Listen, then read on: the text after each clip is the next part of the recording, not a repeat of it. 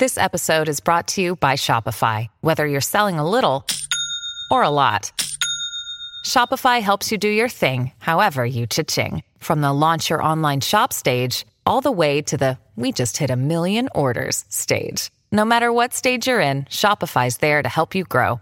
Sign up for a $1 per month trial period at shopify.com/special offer, all lowercase. That's shopify.com/special offer. Our kids have said to us since we moved to Minnesota, we are far more active than we've ever been anywhere else we've ever lived. Moving to Minnesota opened up a lot of doors for us. Just this overall sense of community, of values that, Minnesotans have. It's a real accepting, loving community, especially with 2 young kids. See what makes Minnesota the star of the North. New residents share why they love calling it home at exploreminnesota.com/live.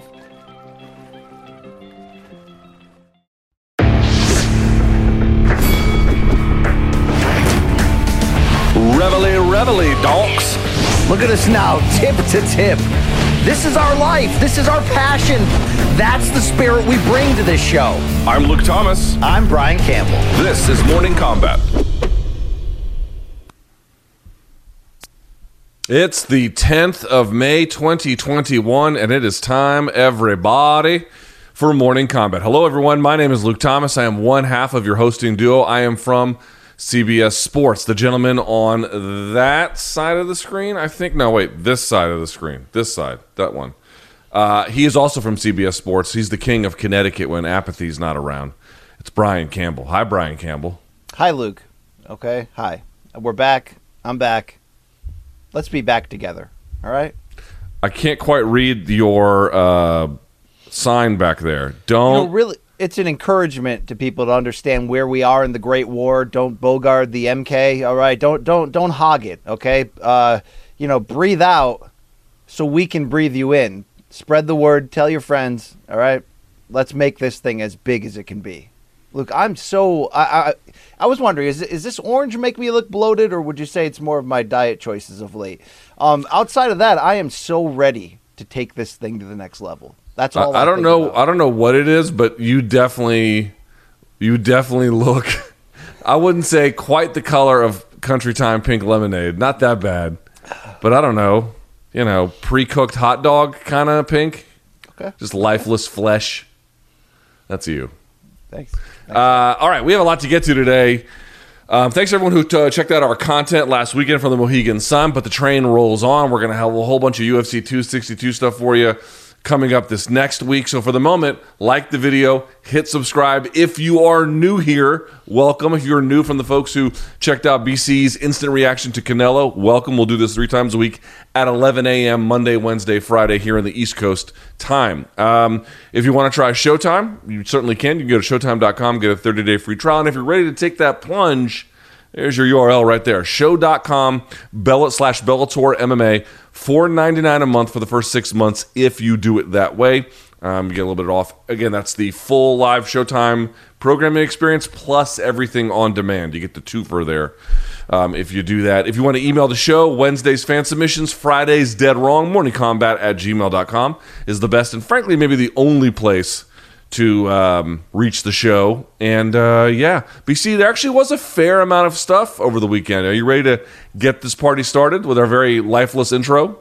Yes. We had a little of explaining to do. We didn't get to do the Bellator post-fight show, Luke, but outside of that, we're back at it. We're good. We're ready to go. We're ready to rock out. Out of our hands. Everything's fine from what I can tell. So, all right, let's get this party started if we can here. First things first, BC. I guess we have to go with what is actually the biggest story of the combat sports weekend.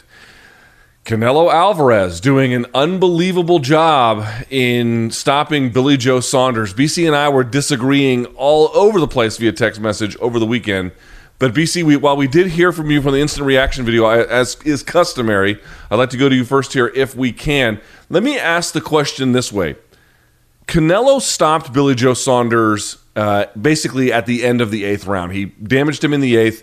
Billy Joe held on to finish that frame, and then essentially the fight was stopped at that point. In terms of the totality of the fight plus the ending, isn't this what we expected? Yeah, in a sense, and I don't think that's look. When somebody's dominant, right? Floyd Mayweather or anybody, do you sometimes get to a point of overcorrection where you're just looking for that fighter to be challenged again on a certain level? We've seen Canelo just step up his level of domination since the two Golovkin fights, in which, let's give him his credit, he won't stop getting better. He's in his absolute physical prime here at age 30. The experience, everything has come together. He's almost unstoppable out there. So I think your stance in this against me was sort of like, Saunders wasn't the real, was never going to be the real. This was always the ending. And I guess, if you're only looking at that, okay, I can't argue that. Canelo's the best in the world. He was a fairly large betting favorite. I just knew what I knew about the, quote, upper bound limits of the untapped Billy Joe Saunders when he has no reason left not to give his very best, that he's a little bit different and a unique out within the Canelo universe. I think that also played itself out, Luke, depending on how you had it scored and what we saw. And I'm not glad to find out that Saunders is hurt more than we knew, exiting that fight. I mean, it kills the whole idea, did he quit, all that argument to a large degree. I know a lot of people say if you're going to talk that ish, back it up. Well, he had multiple breaks in the bones around his face and needs reconstructive surgery. So Canelo finished him. And if that was what was supposed to happen all along because of how great Canelo is, then it stuck to script. But would you also add in there, Luke, Saunders fought better in the end than you gave him any chance or right to? If this had gone 12 and Canelo didn't land that fight-ending punch, could it have been a fun little shootout down the stretch of X's and O's? Maybe. And also, win, lose, draw, go home. Canelo was a star on Saturday, and I'm going to give Eddie Hearn and them credit. They turned that dome into a WrestleMania type feels with the entrances and the bombastity. It was a good night out at the fights, a good night for the sport. Yeah, okay, so maybe you predicted a knockout and Canelo still brought it to you. Doesn't mean I was wrong, Luke, okay? Yeah, I mean, this is weird because I think a lot of the British fans, I don't see quite eye to eye with them on this one. Usually I do. Usually I find that they're actually pretty sensible about it. And again, I do think that they're sensible about it. I just don't see eye to eye with them here. I feel like, boy, people are really grading on a curve with this one. So I wanted to make sure, I wasn't out of my mind. Turn the commentary off. I did not think. First of all, I thought the commentary team was good. I thought Sergio Mora questioning some of the decision making around the stoppage, which we'll talk about in just a second, was a little bit off base for me. I thought Grisham was good. We like Grisham here. I didn't understand the scoring of Chris Mannix's card at all. I really didn't know where he was coming from. So this is what the fight looked like to me. To me, it looked like Billy Joe Saunders got cleanly outboxed for 4 rounds. 5th and 6th, you could definitely tell, had a bit of a comeback, however you wanted to score him. 7th round, he had some good moments, but I thought Canelo came on strong at the end. And in the 8th round, we all know the story basically there. That punch, by the way, that right kind of uppercut, essentially, that he was using when Billy Joe Saunders leaned off to his own left side, he landed that exact punch. I was like, I wonder if he landed it earlier. He did, BC. He landed at about the 2-minute mark of the 3rd round. Caught him dead to rights on that one, too. So he had kind of been softening him up just a little bit before that. But to me, what it looked like was, listen, if you've got a guy as talented as Billy Joe Saunders, as decorated and as experienced a high-level veteran as that, it's going to take something miraculous to get him out of there inside of 3 rounds. Something has to go terribly wrong. So in that sense, it's going to take some time. And even Canelo said they thought the fight was going to turn at the slightly just past the midway point of it. Sure enough, it did. So I think that's probably fair if you wanted to say that. I don't think it was a blowout, BC. I don't think it's that. But I really do feel like people graded Billy Joe Saunders on a curve here. Well, I don't know how on... Let me make one point. I don't know how on earth anybody can give him the first round. That one in particular to me was bizarre because I went back and I watched it. Dude, you need to go and pay, not you, but the proverbial you, BC. No, why don't you just say me and say it to my face and give me a chance to defend it when you're done? Fine, if you wanted to. I don't know if you're making, well, here's the thing. I don't know if you're making this mistake or not. But I see a lot of people being like, oh, Billy Joe Saunders numerically landed on Canelo more in an X frame or Y frame. And you go back and you watch it, look at how many times he rolls with it so that it touches him, but it doesn't have any impact. But meanwhile, in that first round, dude, Canelo was landing bombs on this guy to the body. It is inconceivable that Billy Joe Saunders would win the first round of that contest. No, so it's to not. me, It's there's not- a it's not, framing though, of this Luke. that's just It's way not. out of whack. The reality of this is a couple things. I'm not going to support Mannix's card. I thought it was a little overblown, but at the very least, he was illuminating what was actually going on, a major shift of momentum in this fight. Now, that first round was boring Major as shift balls. of momentum. Neither threw a lot. I think they combined to land 9 punches in the round. So that's a pick-em round, Luke. That round was the perfect the perfect crystallization of what would have been a judging debate about this fight had it gone the distance. Did you like Saunders' activity better and his ring control, or did you like Canelo's harder shots? Same judging, storylines in the Trout fight, the Lara fight, because that's the styles of the fighters we're talking about. But I mean, I don't know in any world why you would want to die on the hill of the first round, a crappy round in which I scored for Canelo, but had no problem scoring it for Saunders because it's not the numeracy, because he BC, controlled it's the damage, terms, and he Luke. clearly landed significantly Okay, harder shots than anything Billy Joe landed. I'm in the blown first round. away. This is seriously. I'm blown away. This is the round that you're doubling down on, and that's fine. But look, in that round, the only reason why it was a debate is because Canelo did not land enough. I think Canelo landed 4 punches in the round, so he didn't land enough overall. In these subsequent rounds, Canelo was the aggressor. He landed more overall. I mean, took over. He was the aggressor in the first too. So here's the deal. Canelo 1, 2, 3, and 4 very easy, and let's give him a lot of credit. He took Saunders' jab completely away. I thought Saunders was going to have his best stuff early, not have to make an adjustment, and that's a credit to Canelo, who I think speed early was a problem for Saunders. I don't think he expected that out of him, and obviously when you mix in Canelo's great head movement from the waist up, all of that. But 4 was another closest round. I gave it to Canelo, though.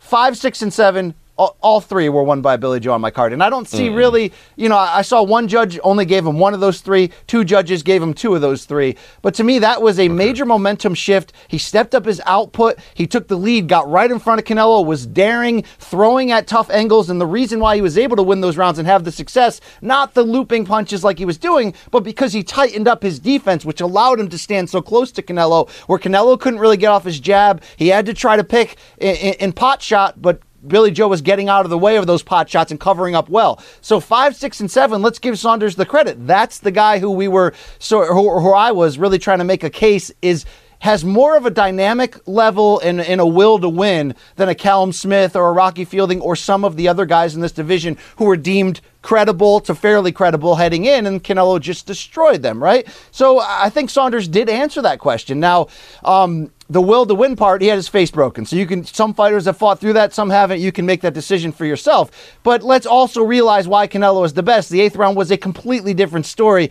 I don't know if Canelo's resting a bit in 5, 6, and 7, is taking a screenshot of what's happening. I'm not sure. But he was a completely different fighter in round 8. He was aggressive. He hit hard. He stepped up. I mean, everything was great. And he got the knockout. So Canelo's great. But you start, angrily texting me, see, I told you, Billy Joe Saunders sucks. But it's like, well, that's not really. I've never said he sucked. That's not really I've never the truth, once said he okay? sucked. See, I told you that guy He doesn't suck. But, dude, people want Canelo's rivalries outside of Triple G. I mean, the Daniel Jacobs fight was close, too. But outside of basically those 2 essential fighters, they want all these fights to be closer than they are. And Billy Joe, you're talking about a major shift in momentum. Dude, major on what level? He could barely back Canelo up. That I agree that he could win rounds 5 and 6. Yeah, he could win those rounds he won, I think, inarguably. Round 7, to me, is swing because I think Canelo did much better work, but he got outlanded numerically. It's a hard thing to call. Fine. You want to give him 7, you can. I didn't, but fine. But, this is not a major shift. He didn't really... The thing he was getting Canelo on in 5 and 6, partly he was catching him out of position, but he was countering his counters. So there was a situation where Billy Joe, A, wasn't being there, and then when Canelo would commit, he was cracking him. So Canelo got a little bit more hesitant and had to wait for his time a little bit. Yes, you deserve... Billy Joe Saunders deserves to get the nod in those cases. But, I mean, again, you go to the first round. Do people think that Canelo just started punching hard in the 8th? This dude was punching hard from the first fucking shot he landed. Canelo's body work from rounds 2 through 4 were in a lot of ways... The body work was good in round 1, man. I don't know what numbers you're looking at. The body work was solid in round 1. Super solid. That was the best work either of them did. Just to correct you again on the... it was a massive swing of momentum, not only on my scorecard in which Billy Joe had lost the first 4, but then won the next 3. Not only in that 3-window block did he outland Canelo 31-18 overall, he also finally landed power shots. Dude, these shots are little flicking shots. Okay, they're not because 31 shots. you're kind of being an asshole. Look at the replay after round 5 and 6. Both rounds showed a replay package in which he clocked Canelo fairly hard and clean. To Canelo's credit, he's got a great chin. Not but 31 it of them. wasn't pitter-patter anymore. He had changed the terms of the fight, started coming forward. It equaled wins on my scorecard. How is that not a massive shift of momentum? This was a championship fight, and they both fought like champions in that regard. Dude, 31 of those shots. Show me all 31 of those shots, and I'll show you maybe less than 10 that have any quality. Yeah, a couple of them stung him. Dude, I'm not telling you he didn't win rounds 5, 6, and maybe 7. This is I'm okay with that. I'm okay with that. But like, dude, if you're doing it in a way where you are calculatedly outboxing them by a fairly thinnish margin, where yes, you're the rightful winner, but it wasn't like you were bombing on him. You didn't have him on the ropes. You didn't cut the ring off, at least not for very long. Again, you're fighting Canelo. I understand. He's the best fighter out there. Okay, I get it. Dude, he's the rightful winner of those. But like you were taking the fight from him, or like, you know, in some kind of way, like meaningfully doing damage. None of that was in play. Part of the reason why Canelo is fresh enough in the 8th round is, he's Canelo in many ways. His power carries late. Dude, they didn't do anything to deter him in that way. Nothing. They never, ever took away any capacity of his to meaningfully have power carried late. And so to me, it's like, listen, he fought an admirable fight. I give him credit for that. But this was like, I saw people like, oh, this was really close. This was not a really close fight. It just wasn't. Luke, it was 4 rounds to 3 entering the final round on my scorecard. How is that not a close fight? Like, what the hell's wrong with you? Seriously. And you're kind of saying, well, you know, he didn't land. He's not a power puncher, A. B, he started to walk Canelo down and stand right in front of him and land power punches. And C, what round was he standing in front of him, not moving, landing to power win more punches? rounds, Luke? So he's got to play the 10-point must system and try to only win the rounds, survive in advance. So I don't know what else you're looking from him. He's fighting the best fighter in the world, and he won 3 of 7 rounds on my card. Like, what else do you want from this guy? First of all, there's no way in my mind at all, Billy Joe. I don't know what the case could be for Billy Joe winning round 1. That to me is total delusion. So we're gonna have round let's one say it's 4. Didn't happen. It's like Rocky 5. It's like both guys went out there, landed 4 and 5 punches apiece. Luke, how are you dying on this hill? The quality, BC. BC, my abuela could land 4 punches on you. I'm going to guess that the 4 you land on her are going to be of greater significance. Now, that's an exaggerated example. Okay, I BC, scored it for Canelo, but you're acting like it was a dominant round. The round sucked. It was a pick'em. It was not a dominant round. But it wasn't a swing round. I mean, I wasn't like, well, I just don't know. I was looking at who was doing better damage. Canelo, pretty clearly in round 1.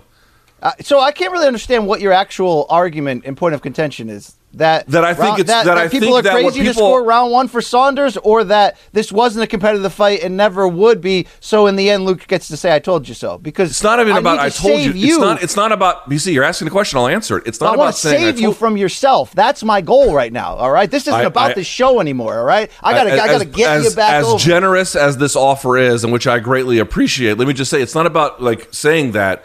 And to the extent that the fight had carried on, and we had more of this accumulated offense from Billy Joe Saunders, where now we have 12 rounds to examine. We're trying to see. At that point, when the math becomes that essential to understanding about, I might make more room for it. But to me, if you're having a difference in power punching from the first round to the 8th, to the extent that ultimately, in some ways, not by itself, but plays a major contribution in stopping the contest, in between, if someone got slightly better of the other one, while I can grant under the rules that is something that we should allow as 10-9, 10-9, and potentially another third 10-9, the point I'm trying to make was this was the Canelo show with Billy Joe having a couple of moments in between, but the force of nature that was there was never really tested, was never really pushed, was never really challenged. I think that's the point I'm trying to make. All right. I thought Canelo had to adjust to Billy Joe's adjustment, and to give Canelo a ton of credit because he's a student of this game. Round 8 looked a lot different than 5, 6, and 7. So he made that adjustment. Whether he was setting him up for that in the previous rounds and you're trying to argue it was more about Canelo setting that up than winning those rounds, fine. But we saw what we saw, Luke. Saunders was never going to be a knockout threat. He was going to be a threat to win 6 rounds against Canelo, though. And he looked on pace to maybe having a shot at doing that. So that's the just to wrap up on this, BC. This is the only thing I'll say. I just didn't feel like we saw Canelo meaningfully challenged. I think that's the only point I'm trying to make. Now, again, if it had gone 12, I think the conversation would be different, depending on how it went, obviously. But so I'm sensing a spirit in you, not maybe not different than episode 3, when they could see that Anakin, spend a little bit too much time with that Sith Lord, right? Going in that direction. I'm not going that regard, but I'm sensing a spirit in you that says this: Canelo's great. No one's trying to argue that, but I need him to fight the best opponent available and someone who has a chance at beating him every single time out, or I'm going to get bored soon. When in reality, there's a lot of issues with that stance. Is that? I don't think that's my stance. Not quite. I mean, maybe at 168, I'm a little bit bored, but that could change. I just don't feel. I never really was convinced. BC, I guess this is what I'm trying to say. I was never really convinced that Caleb Plant or Billy Joe Saunders were in any way bad fighters. Never. And that they could at times give spirited performances. But even at that peak of spirited performances, the stars would have to align and all this other stuff would have to be in play for Canelo to truly be threatened. And so to me, because I saw Billy Joe Saunders execute excellent boxing in rounds 5, 6, and 7, that is to me impressive. But that idea of Canelo being meaningfully challenged, we never really got there. I think that's why I feel like, I don't know, folks. I just didn't buy. To your point, he's a bit, and to my point, he's a big puncher at 68. I can't believe he's carried his power up to that. But he's a knockout puncher at 168. So you're going to be more likely, Luke, on paper, to find even people who have a shot to compete against him to not have a shot at, bodying him and knocking him out and getting the physical better than him. 50% of his opposition, their only chance is going to be to outpoint him. So you do have to understand that. I just want to almost shake you sometimes and say, you also realize that Canelo's a generational talent, right? Like, he's not just the pound for pound best right now. Listen. Like, he's insanely good. Like, this is what the story should be right now. Of course. And I also want to say this, BC, and I think you and I, let's start where we were actually agreed. I thought Eddie Hearn and Matchroom Boxing did a great job promoting this. People were interested in this. And, Billy Joe Saunders and Canelo promoted it too. I don't want to say that the fighters didn't play a role. Of course they did. But, I really thought Matchroom Boxing. And, dude, that night, the fight was good. I wasn't bored. It had a good finish. And Billy Joe Saunders' walkout and Canelo's walkout, I mean, they may have taken forever, but you can't say you weren't entertained, that the fight didn't feel big. They packed that arena, and I don't know what the COVID protocol should be at this point, but I'm double vaxxed, so fuck everyone else, you know what I'm saying? It just is what it is at this point. Every man for himself, I guess. Anyway, the point being is this. Whatever the rules be, whatever the situation is, did they not kill it on Saturday night? I really thought Matchroom did a great job. They crushed it. This is the perfect promoter for Canelo Alvarez, and the model is there from what Eddie Hearn has done, backing Anthony Joshua in Great Britain and putting him in stadiums with 90,000 people and all that.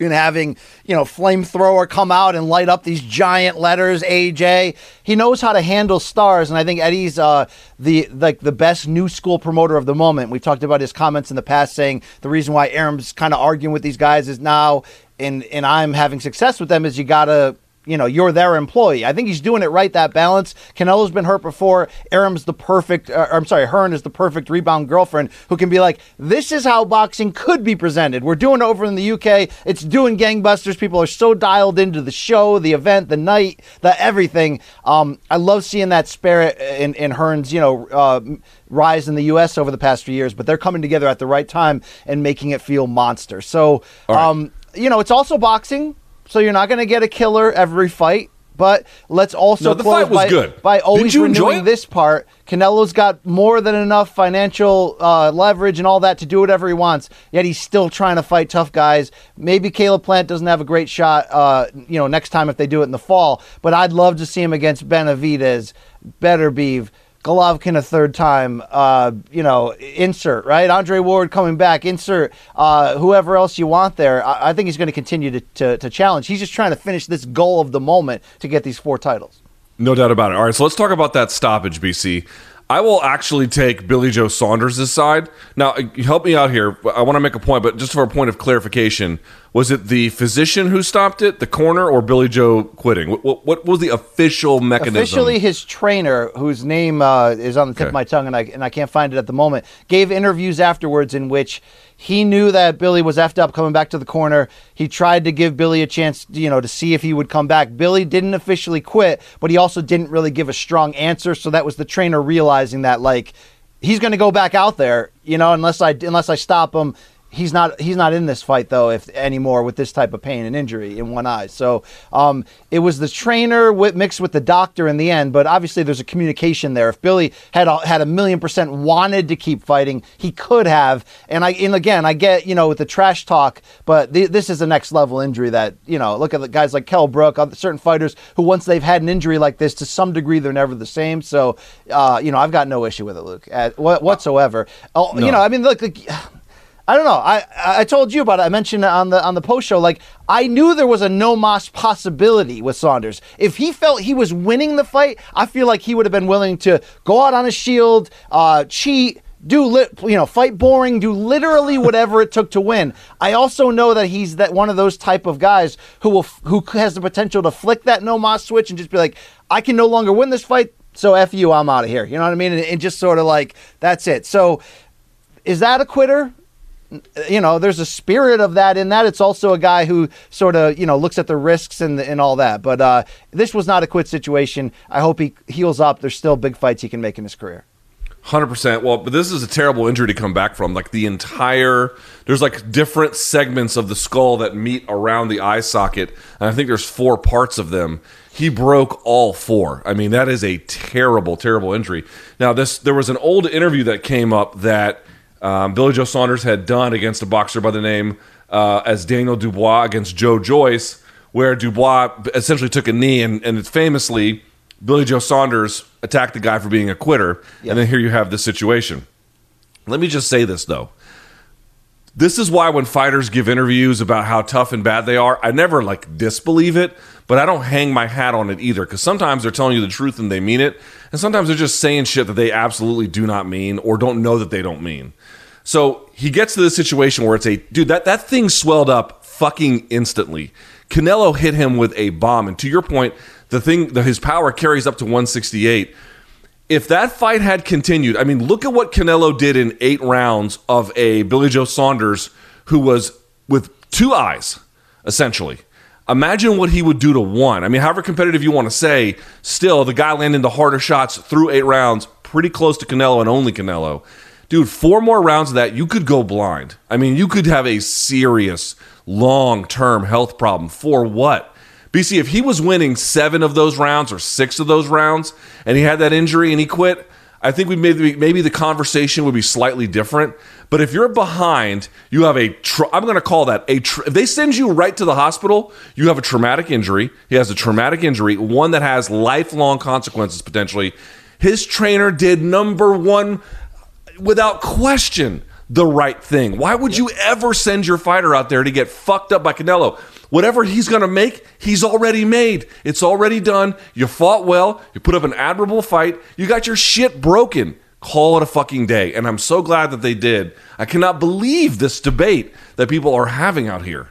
Yeah, I'm with you on that. And I get, in light of the Dubois comments, he got karma to a degree with that, but also I think people can make jokes until they experience that type of injury and have those future life considerations flash before their eyes. So, that's that. Also, I always like to say it. I mean, Billy Joe Saunders is a professional troll. He doesn't care about ripping somebody and then being wrong on the other side, right? Like, this is who he is and what he does. Fun seeing Tyson Fury by his side, but they couldn't pull it off. Luke, finally on this quickly is just, we saw Lawrence Cole, I think it was in the co-main event, the referee, long-time guy, Texas referee, whose father, Dickey, has been the long-time commission leader. I'm not sure if he still is the head of the commission there in Texas, but Lawrence Cole has done that, right? A stoppage in a fight that made no sense when the other guy who's getting stopped just lands a big punch and is having his best moments of the fight. That stoppage made no sense, but if you're new to the Lawrence Cole experience, that's what you get. You get what you pay for in Texas, and that's long been part of it. So, yeah, thank you. The old boxing's John Shorley. Yeah. Okay. Let's go to point number 2. Let's get to some MMA here if we can. All right, so in the main event on a card, by the way, BC, we haven't even talked about this. Fights were falling out the day of the fight. We didn't even get to see the Angela Hill fight. But in the main event, speaking of the same weight class, Michelle Waterson suffers a unanimous decision loss to Marina Rodriguez. And I got to tell you, see, this to me was this was much closer than Saunders and Canelo. It's fine, whatever. I'll just say this, BC. I thought Karate Hottie made a strong account of herself, all things considered. But more or less, this was the Marina Rodriguez show. BC, are you convinced at this point she is Rodriguez, a title contender? I'm just blown away at you bringing Canelo back into this to try to Sorry, I had to do it. Yeah. Look, there's a bit. This played out. This fight, I think, being that it's a replacement fight, being that you did hear a little bit of people saying, "Is that a main event fight?" I thought they did well to hold this card together the best they could, and there were still good fights I needed to see. And this fight ended in the perfect situation, Luke. I think for everybody. Rodriguez comes in second big win in a row after the one over Ribas, and yes, establishes herself, I think, as someone who now looks like a legitimate contender in this deep division. She's going to need a couple more fights, but she is putting herself in the perfect spot. The only loss had been to Carla Esparza, and it was a disputed split decision that could have gone either way. Yeah, she's had a bunch of draws, but she's a lot better now than the fighter she was when she was having a lot of those draws, and that showed. Number 2, the fight was a 5-round main event, and the theater was fantastic. I caught it on a replay this morning, Luke, and it was way better than I expected to be. Back and forth, both women trying to, counter what the other one did and one-up them in spectacular ways, for a fight that was fairly tactical, but it was sped up, it was fun. And I think number 3, this is the type of loss for Waterson at this point in her career that I don't think does a ton of damage, and she still very much redeems herself. Her toughness, her ability to rally back in a fight, the fact that she almost had a case at like a split decision loss/draw where you would have been like, you know what? I had it for Rodriguez, but Waterson really came after it. I think she gets elevated from it, so I don't see a negative in how this all played out. I mean, great fight. No negative. And again, I want to be clear. I think you're right about what it says about Waterson. It says that upper echelon is probably not within reach. But it also says against upper echelon fighters, she's going to be a tougher out than many might realize. The score is 249-46, which is how I had it, and then 148-47. So the draw or 3 rounds to Michelle Waterson's a little hard to see. But what is not hard to see is that in even those rounds where Rodriguez won, Waterson's durability, I don't know why we don't talk about it. I think it's pretty impressive. She went 5 with Joanna and now 5 with Marina. 5 hard rounds in each case. She had good moments where she landed, great strikes, particularly at range with her kicks throughout the course of the fight. She had good cardio, so she can still beat good fighters. Maybe not the best in that division, but she can still beat some good ones. But I guess that leads to my second question here, BC. We'll circle back to Marina in just a second because I have a question about her too. But for Waterson, we kind of been waiting for the big Michelle Waterson moment. Is the big Michelle Waterson moment at some point in her career still coming? Have you lost faith yet? No, I have. She's not going to get the big moment. Can she get a celebratory victory late in her career in a fun fight that is just like the perfect way to put the bow on it? Yes, she's not going to win a title. I don't think she's going to put multiple wins together, but this was the perfect kind of loss, like I mentioned, against a streaking fighter. She's still a reliable person to sub in. She's in the Rich Franklin zone of her career, and that's great, though, by the way, okay? She can sub in and be a big name B-side and any type of thing, so that's great. I also think I gave her the last 2 rounds. So I think she made really a Billy Joe Saunders-like championship adjustment here, Luke, to really bring the Canelo fight back into this for absolutely no reason. Her face just broken too, right in your dirty prick eye there. But I will say that. Hold on. Question for you. Yeah. Rodriguez. Excuse me.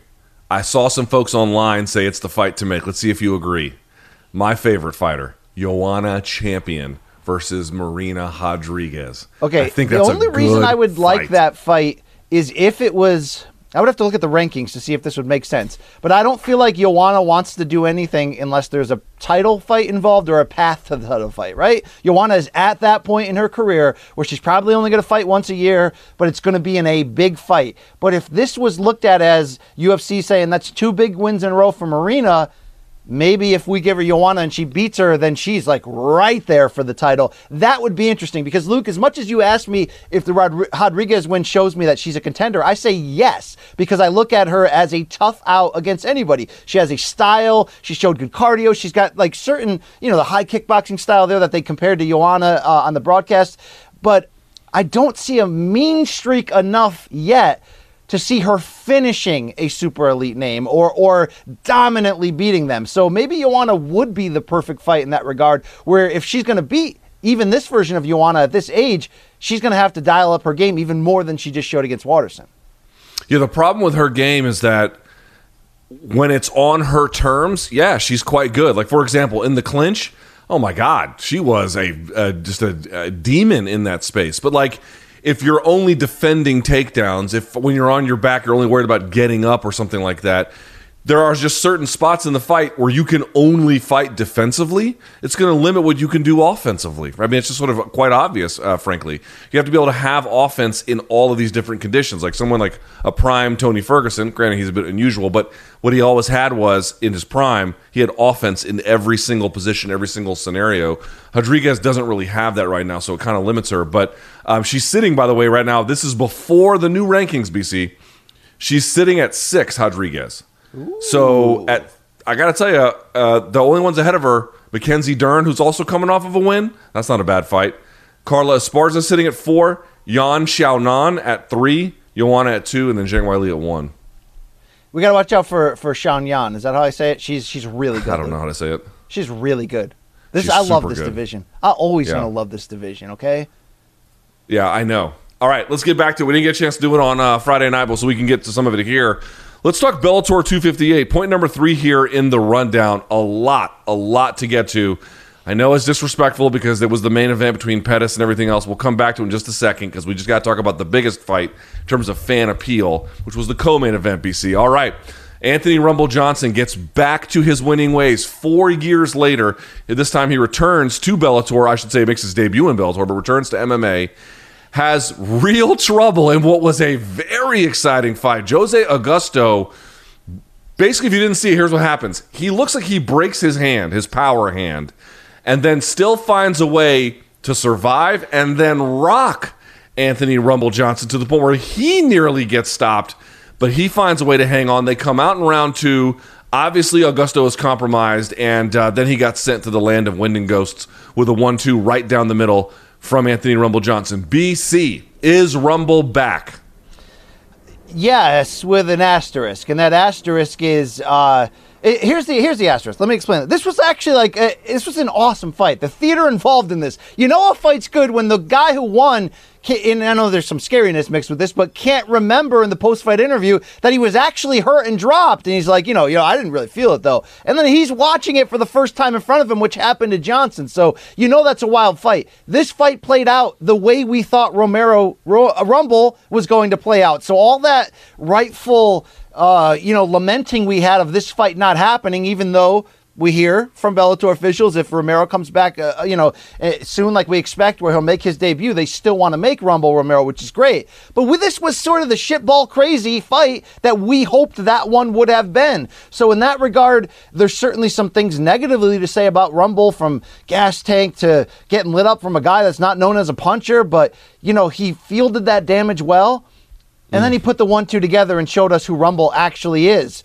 So no, he's not going to enter the Vadim Nemkov fight as your overwhelming betting favorite, where maybe there was a chance he could have if he knocked this guy out and splattered him in 15 seconds. But I think we got to see the full package here. It was an entertaining one, and it also shows you that there's as many minuses and questions that still need to be answered about Rumble at 37 coming back from 4 years off. But he's always going to be one punch away from beating everyone and anyone, including the champion next. So it's not really a negative, Luke. It just kind of stirs up the entertainment value. It made him look human.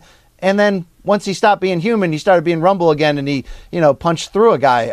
Fun night at the fights, right? This is best case scenario again.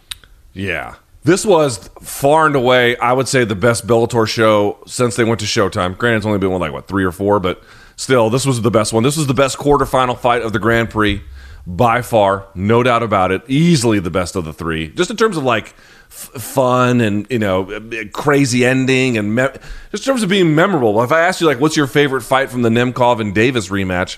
I'm not sure you could tell me. Easy to tell you what it is in this one. Quite memorable in that way, right? So that part is great. Honestly, I saw the post-fight press conference, BC. I'm not sure if you watched it because Rumble talked. He's like, oh, I didn't really have ring rust. I felt fine. Listen, I know he said he didn't have ring rust. To me, when I watched this, it's quite obviously he had ring rust, which is to say, if you want to point out negative things about his fighting style and some choices that he made, I think that's okay. Folks, this is what tune-ups are for. This is why, in boxing, that's why they do them. Because it's hard to be off for 4 years and come back and be everything you're supposed to be. If the idea is he'd be better if he had another fight quickly, soon after this one, again, whatever the medical constraints may be, he'd be better the second time because he'd have reps. That's the whole idea behind this. Yeah, he had most things in play, but his range was he got a little too cocky in certain spots. He's a little bit too overly aggressive certain times. I think he can tighten those things up. So to me, BC, I look at this and I say, okay, all right, there's some things to work on here. He's been off for a while, but they got bad, but they weren't catastrophic. He still won. The power is still there. He had no problems making weight. So I think it's fair to say that Nemkov, who he's going to face in the semis for the Bellator light heavyweight title, is the deserving favorite. To me, he seems more complete of the two, and I think he's almost 10 years the junior of Anthony Rumble Johnson. But Rumble Johnson, still very much a force of nature. I think he's going to have a lot of the stuff tightened up in the second one, and I'm absolutely looking forward to the semifinals here. Yeah, this is an everyone win situation because obviously had Rumble been stopped there, that's a tough one to bounce back from for sure. And instead, now I want to see Jose Augusto like every single time, Luke. I don't expect him to fight this wild and crazy given the stakes of this one, but he's a fun fighter now that we got introduced to. Rumble moves on, and we still get to build toward Rumble Romero, whether that's an eventual title fight for all we know, or whether that's both coming off a loss. I mean, we have no idea. I think Bellator put the Band-Aid on quickly, though, and rebounded nicely. And then to your point, up and down this card, man, it's entertaining as shit. Like, they got the formula right on this one. Shout out to the folks over there. Yeah, 100%. This one worked, no doubt about it. All right, so let's talk about that main event.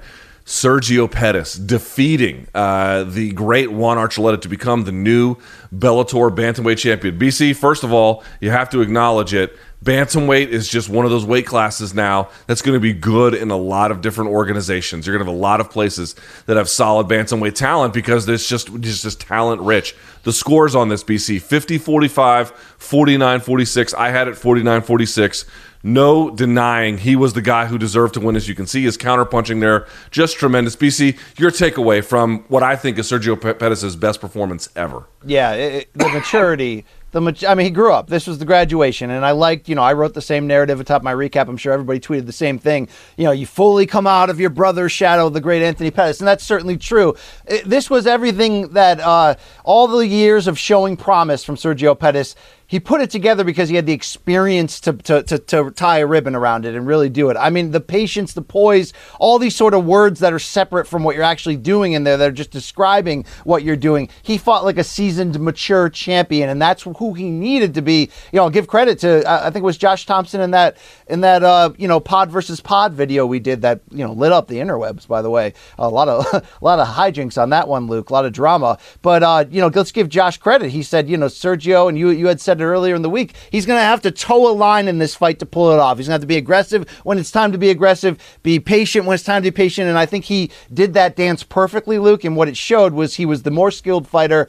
I liked his speed in certain moments. He had the better experience. He was just more seasoned. Archuleta got the most out of him that he could in winning that vacant title, and by the way, it's not like he's going anywhere, right? He lost a close title fight, but you can see why Pettis, at plus money coming in, was a sneaky good bet to go after because he was the better skilled fighter. And I think for the first time in his career, he had the right balance of emotions and pace and everything that you need. It just felt good happening, Luke. Like I imagine them going into that storage locker underground somewhere outside of Milwaukee and pulling all the old orange cereal boxes out to make room now for Pettis' world title, Sergio, okay? I don't know if they're going to quite do that, but we've talked about it a million times, BC. 27 years old, same age as Marvin Vettori. Think about that for a second. Like, we just have these weird expectations for guys. It takes time to get good. Yes, I know. We love the amazing stories of guys like John Jones, who at age 21 are just blowing the doors off of everybody. But that's just not going to be the normal. And that's not going to be normal, not merely for most fighters, even for people who are championship caliber fighters. You're looking at living proof. This guy was not the same 4 years ago. He wasn't nearly as good as he is today. Now look at him. At 27 years old, he has just come so far.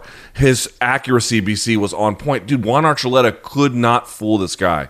He had a couple of moments, for sure. He was in it, but he would go side to side and he would try to make a blitz. And every time Sergio Pettis read it. Maybe he would throw a punch and miss because he couldn't get it all right every time, but he just was never confused, I should say, about what Juan Archuleta was trying to do. So it was smarts, it was execution, it was experience. He still has good durability. He hasn't taken a ton of abuse, BC. Man, I love this performance. And I also got to say, for Juan Archuleta, okay, there's some things to work on, but I don't think that the hill to get back on top is necessarily insurmountable. I like that little thing you did. You were like, okay. Okay. Archuleta, he fought the best of his abilities there, and Pettis' counter right hand was beautiful. His takedown adaptability, defending some of them, getting right back up after being taken down the other times, that was such a key story to the fight. So great performance from Pettis, and I like the feature. You see that feature ran earlier in the night by Showtime of Archuleta's family history. Luke, I had no idea his dad was went to jail for drug trade. Archuleta himself had done time. It was a wild backstory, and you can really see, how much he's grown to be the fighter and man he is. But hey, it's Pettis' time, Luke. And now, I don't know why he was talking a lot about his teammate Rafian Stotts in the post-fight interview, who had a nice victory on the undercard. Shouldn't we be talking about him and Magomedov? Unless are we slow playing that, because that's the damn fight to make at this division. Yeah, that one is good.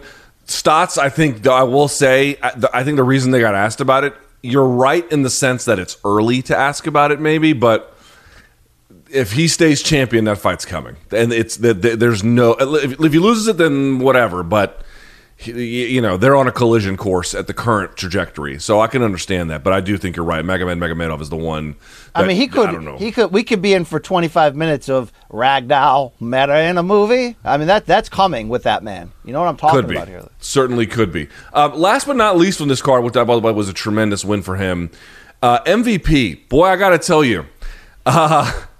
You can say what you want about the quality of his opposition, but the dude just keeps delivering viral moments. He not only defeats Derek Anderson, who, by the way, I was thinking about this, BC. Why was he running in the gym with me after making weight? That was kind of weird, right? I don't think that's why he won or lost, but that was weird.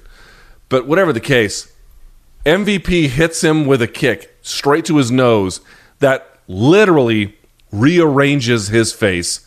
That picture and the shot kind of goes mini viral.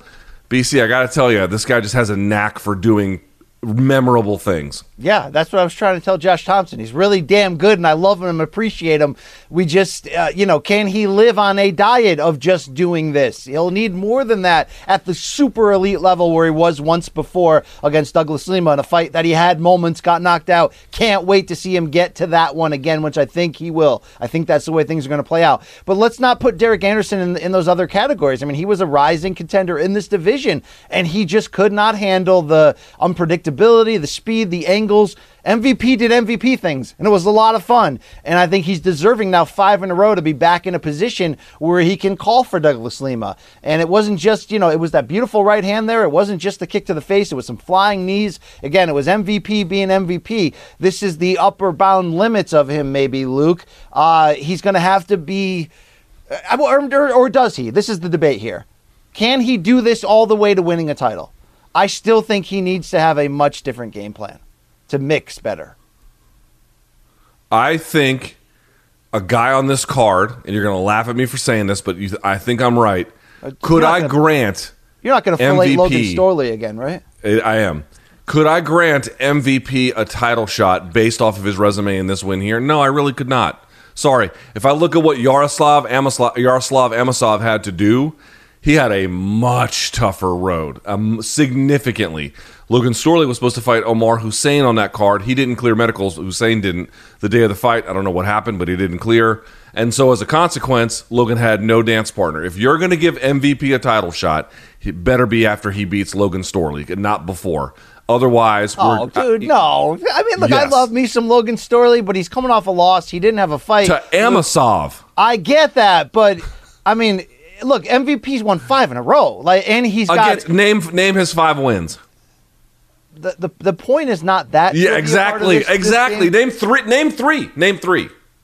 The point, Luke, is that he's also a celebrity fighter. He's also a marketable fighter. So it's more likely he's going to get pushed in quicker. I mean, he's won 5 in a row, Luke, after having moments against Lima. It's not like, I'm the one who's also in there pushing that same narrative as you, that I don't see consistent rises in competition, and I don't see consistent...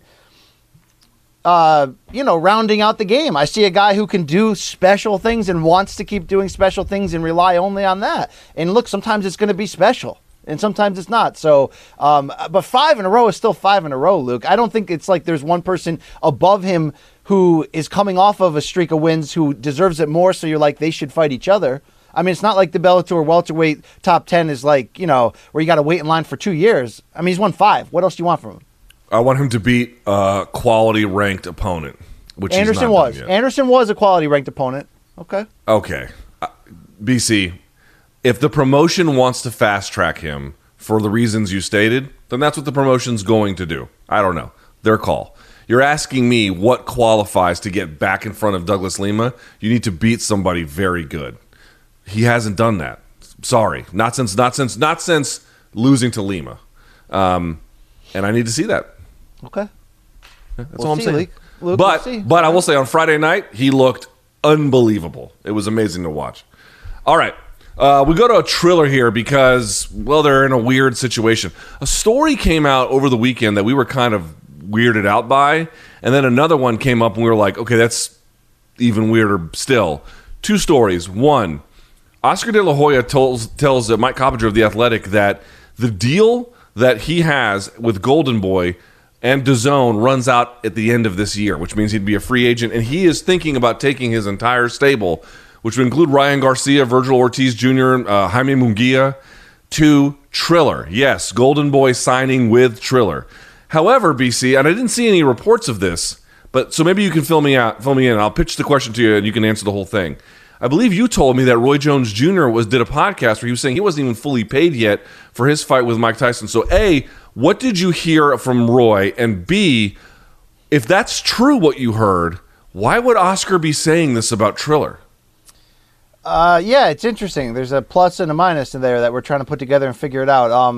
Roy said in the interview with Chris Mannix on his podcast that he's still owed a, quote, substantial amount and has only been paid in a small partial for that fight with Mike Tyson. That's eye-opening, I would think, mixed with Mike Tyson, after a lot of rumors, not ending up fighting for Triller this time around and then putting out that statement saying he'll never work with Triller again. He does Tyson's Legends League. I mean, Tyson not fighting Holyfield after all those rumors seems to be another clear sign that something's wrong here. But also, the news with Oscar De La Hoya is a dip back in that other direction that we talked about when they moved the Teofimo date. Should they be in actual boxing? Can they do this? Or can they only do the circus fun fights with skits and all that? It just doesn't seem like it's going to work, Luke. It just doesn't sound like. Is it going to be pay-per-view only on Triller? I mean, is that what is this going to be? Are Golden Boy fighters only going to be featured in pay-per-view main card fights mixed in with old guys and celebrities? Like, I don't think that's the best way to promote your brand. But also, in the post-Canelo world for Golden Boy, you also have to try to get the biggest deal you can. I mean, is Oscar coming back right now in his 40s and supposedly fighting on Triller this year? Is that for his ego, or does he need that money too? You never know. It's all an interesting thing. But I think, there's no way to know which direction this is going, Luke, without just standing by and watching it. But I don't think that's where fighters would want to be. You could argue and say, well, if you're Ryan Garcia and you're already connected social media-wise to all, and built your own following of, 8 million Instagram followers, whatever, well, you can team up with Triller and all their celebrities and just, go that. Okay, maybe for a Ryan Garcia, but does it make sense for any other fighter to only be fighting on the undercard of like circus fights. I mean, if they keep doing big pay-per-view numbers, maybe, but it's a different lane, Luke. I think we can tease that lane once in a while, but I don't know if you want to go down it full time. Let me ask you a question. Tell me if you think my theory holds any water at all. I feel like, because if you read Mike Coppinger's report, they say that the relationship between DAZN and Oscar not only ends in 2021 contractually, that in the meantime it's gotten pretty icy, because while they've been able to retain access to Canelo Alvarez through Matchroom, they lost it all through Golden Boy. And more importantly, that the language in Canelo's contract didn't match what the promoter's language was that they had submitted to DAZN. And so they were pretty fucking pissed at Oscar about that, which, by the way, you could understand. That's why they apparently couldn't make the third Triple G fight in a more expeditious manner. So you could see that there's some bridges burned there. I wonder, BC, if that's really the case, how much of this is Oscar being like, he knows that DAZN's not going to re-up. They don't need him. They've got Eddie. They could go somewhere else. Who knows? That, losing Ryan Garcia would suck. Munguia would suck, but they would find a way around it. And that Triller Oscar's only bringing it up as leverage because, A, he doesn't really want to go there, and B, he's got to find a way to get back on DAZN's good side. That's a very fair point to sort of go out ahead and put out a report that, that tries to sway people. We've seen that move before a few times, Luke. Have we? But the only thing I'll say about this, we can move on, but the only thing I'll say about this is, dude, it's like epically bad judgment on Oscar's part. Unless he really needs to put the heat on DAZN, I don't even know how it would work. BC, you were raising these issues earlier. Like, first of all, how many fighters does Golden Boy have in total? I don't know. They've only got a few stars, but I don't know how many they have in total. How do you keep all those guys busy? What happens if Triller goes tits up? Are they going to have any home? Like, it just... Well, I think there's fear in Golden Boy's long-term future, I mean, like, they do have some very functional, foundational fighters right now in Garcia and Ortiz, yes. But, I mean, did you see all that shit, Canelo was saying in those sit-down interviews we had talked about last week about, Oscar doesn't do a single thing for them. And I know this is just one person talking shit, but, again, Canelo doesn't talk shit until 2 weeks ago, right? I mean, this fight week, Canelo and Saunders was maybe a little bit more fun than normal because Canelo was a little bit more fun than normal. He's kind of being his real self for the first time. But I tend to believe the things he says about Golden Boy, and losing Canelo was, I mean, in court records, he was like 110% of their business per year when whatever that legal battle was where the court records came out. I mean, they relied on him. So it could be a desperation move. It could be a lot of different things. But wow, Luke, what a weird ass time. And some of it is the pandemic shutting down boxing and now boxing's still trying to get off the ground. Although I think 73,000 for Canelo Saunders and breaking an indoor attendance record, mask or not, Luke, that was pretty healthy. That showed some good things about where we're going with the sport. But, I mean, will we still be caring about Triller boxing pay-per-views a year from now, Luke? Will the Jake Paul things have run its course, or will those still be going strong? I don't even know if we're going to have this conversation, 9 months from now even. I'm going to bet yes, but I'm going to bet it's in its death throes. Like it's on the way. So it's Jake versus Logan at that point, Luke? That's where we are? It's some kind of like end game where you're like, oh, fuck, they're doing that? Oh. Dude, Triller is going to be at the point now where like, all right, this fight's over. We had a musical act before the last fight. Before this fight, we're just going to have a straight up orgy out here. You could have used strippers as the punchline. That would have worked. But you want to go orgy? All right, Luke. All right. We're just, why not? Just fucking and fighting. They go hand in hand. You know what I'm saying? So I look forward to that day. Maybe I'll buy that Triller pay-per-view. I don't know. Yeah. That's interesting. A lot of interesting stuff. All right. Okay. Last but not least, BC, UFC 262. is coming up this Saturday. It's big. And at UFC 262, 2 title fights on the line. Michael Chandler will fight the Aloe Vera for the lightweight title. Excuse me, one fight. The other one fell off. But in the co-main, Tony Ferguson versus Beneil Dariush. And also Jack Hermanson versus Edmund Shabazian. Caitlin Chukagian versus Viviane Arujau. And then Shane Burgos in your opener against Edson Barboza. BC, give me your number one... Don't forget KGB versus Antonina. Okay, don't forget that shit. All right? I shan't. BC, give me your top storyline ahead of the big pay-per-view in Texas. there's a chance that a star will be made in this main event. But should there be, Luke? And should I be harping on this? Should I still be clinging to this, that this is a title fight between two guys I really like in Do Bronx Oliveira and Michael Chandler that I just don't feel like should be a title fight? Why are we going forward with this? Dustin Poirier should be fighting for this title, even if he chose to chase the money instead. The Conor-Dustin 2 fight probably should have been for an interim belt with Poirier then bumped up to full champion. If that had been the case and you had to run the Conor trilogy now just for money purposes, I think I would have somehow swallowed that bullet better, Luke, than the fact that I still can't get over that. I don't think the winner here is the real champion, and I think the winner here would lose to Poirier in a fight, and maybe that's what we'll see. I don't know, but I just feel like as much as I love this fight and I love the fighters, I can't get past that, Luke. Okay. You know what I'm saying? Some grandmothers are never going to give their blessing to their granddaughter because, she was living in the same house with the guy before the wedding, right? She just can't get over that fact. I'm sorry. She might like the guy. She can't get over that fact, Luke. They're living in sin. Sounds like grandma's a prude. I'm being a prude about this belt, ain't I? I mean, but I'm being honest with you. It's interesting. I really don't know that I would disagree with you. I think that's a fair way to assess it, but I have a slightly different view of it. Which is to say, I do think Poirier should be a part of any title discussion at this point around 155 pounds. But if he's not, and we have what we have, you have two unlikely stories here. In Charles Oliveira, again, a guy who got into the UFC very young, when he wasn't nearly as good as he is today, and you kind of get an impression about him as like, he'll give good fighters a nice run, but he won't beat them. And then all of a sudden he just starts beating them 10 years later. There's something of a, maybe we shouldn't have had a version of him in mind because he was always evolving, but it's very natural to do that. Like, who is this person? How do I understand them? What is their place in the pecking order? That's a natural thing to want to sort inside the human mind. And so he became, I think, something of an unlikely story that came on late. And then Michael Chandler, a guy who had Bellator gold but had that taken from him and had to get it back and then lost it and had to get that back again.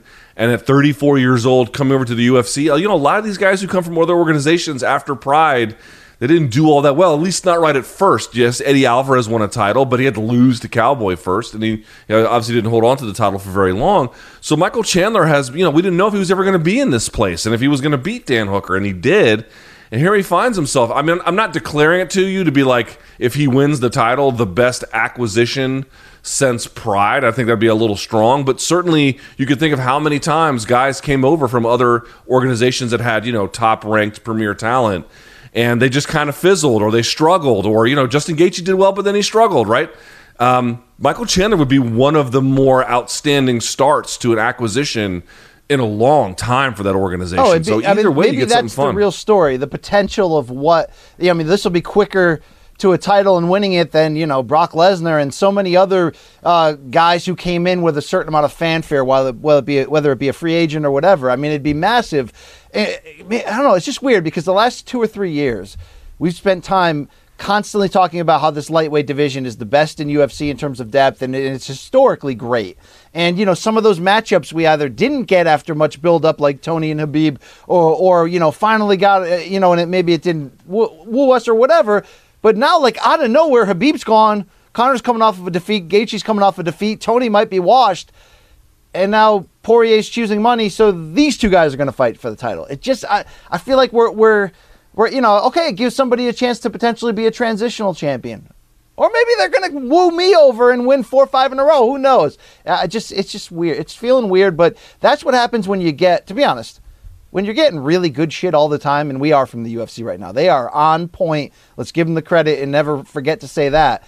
You actually start to nitpick like this. You know what I mean? This is a great freaking fight. I can't wait to see it. But never lose sight of that. But, my feels are what they are, Luke. I can't ignore them. You can't bottle them. You can't bury them down. I mean, they'll come. Where are you on Ferguson and Dariush? What's your read on that? It's good matchmaking. It really is. And it'll be wild. I got a bad feeling for Ferguson here. Yeah, this is the storyline here is, okay, did Ferguson stumble against, guys who were either won titles or title contenders, and now Dariush, who has to this point been something of a step down in that sense, Obviously, he's very, very good. Please don't misunderstand me. And if he loses this one, it's sort of like Woodley losing to Vicente Luque. Maybe that's the case, or maybe Ferguson can right the ship. I don't really know, but he has his back up against the wall. And Edmund Shabazian back against Jack Hermanson. That's trying to right the ship for his career as well. Really interesting fight, Luke. That, when you see the hot prospect like a Shabazian lose so definitively, it's always a story when they come back, especially when there's the potential of like, did that damage his psyche because of how it was. You always need to see that. So he's got a lot of explaining to do, and that's a tough opponent, Luke. Tough as balls. Certainly is. That will be on Saturday. Okay, that is it for you guys asking us questions. Us asking each other questions. Now it's time for you guys to ask us questions. It's time for DMs from Donks. I need them sent to me, by the way, if possible. Yeehaw! Please. Oh. All right. We always put up a post on Sunday where we solicit your questions for Monday's show. You can follow us on Instagram at Morning Combat. I'm assuming that's being sent to me here pretty quickly. Or you can just put it on the screen. I can read it either way. Doesn't really matter. But put the first one up if you. There we go. From Talal_AA767. Worst name ever. How would Jake Paul do against Canelo? Not well. Not well. KO1? Yeah. I mean, here's a serious question. Could he last a minute? Yeah. That's probably the peak of it. To be really honest, I mean, if Canelo gets inside and lands one of those uppercuts, and seriously, I mean that fight's over. I mean, he's not a professional fighter. So I don't think he can last a minute. Yeah, I don't think he can last a minute. Hey, you see this, Luke? There's some reports out there, and one of these TikTok videos from Logan seemed to confirm it. That Jake Paul might end up being banned from the Floyd-Logan fight from the stadium. I wouldn't doubt it. I bet Floyd doesn't fuck around with that kind of stuff. Is that Floyd or the Florida Commission? Because either or, that's a major misstep, Luke. Yeah, it's a misstep. Well, it could be either.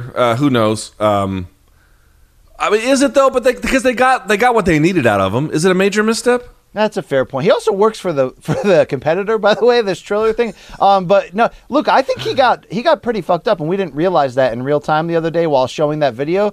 That whether it was Floyd or Floyd's handlers, he got like he caught the 2-piece with the soda. side of with the soda and the side of grits, Luke. I mean, he got effed up there.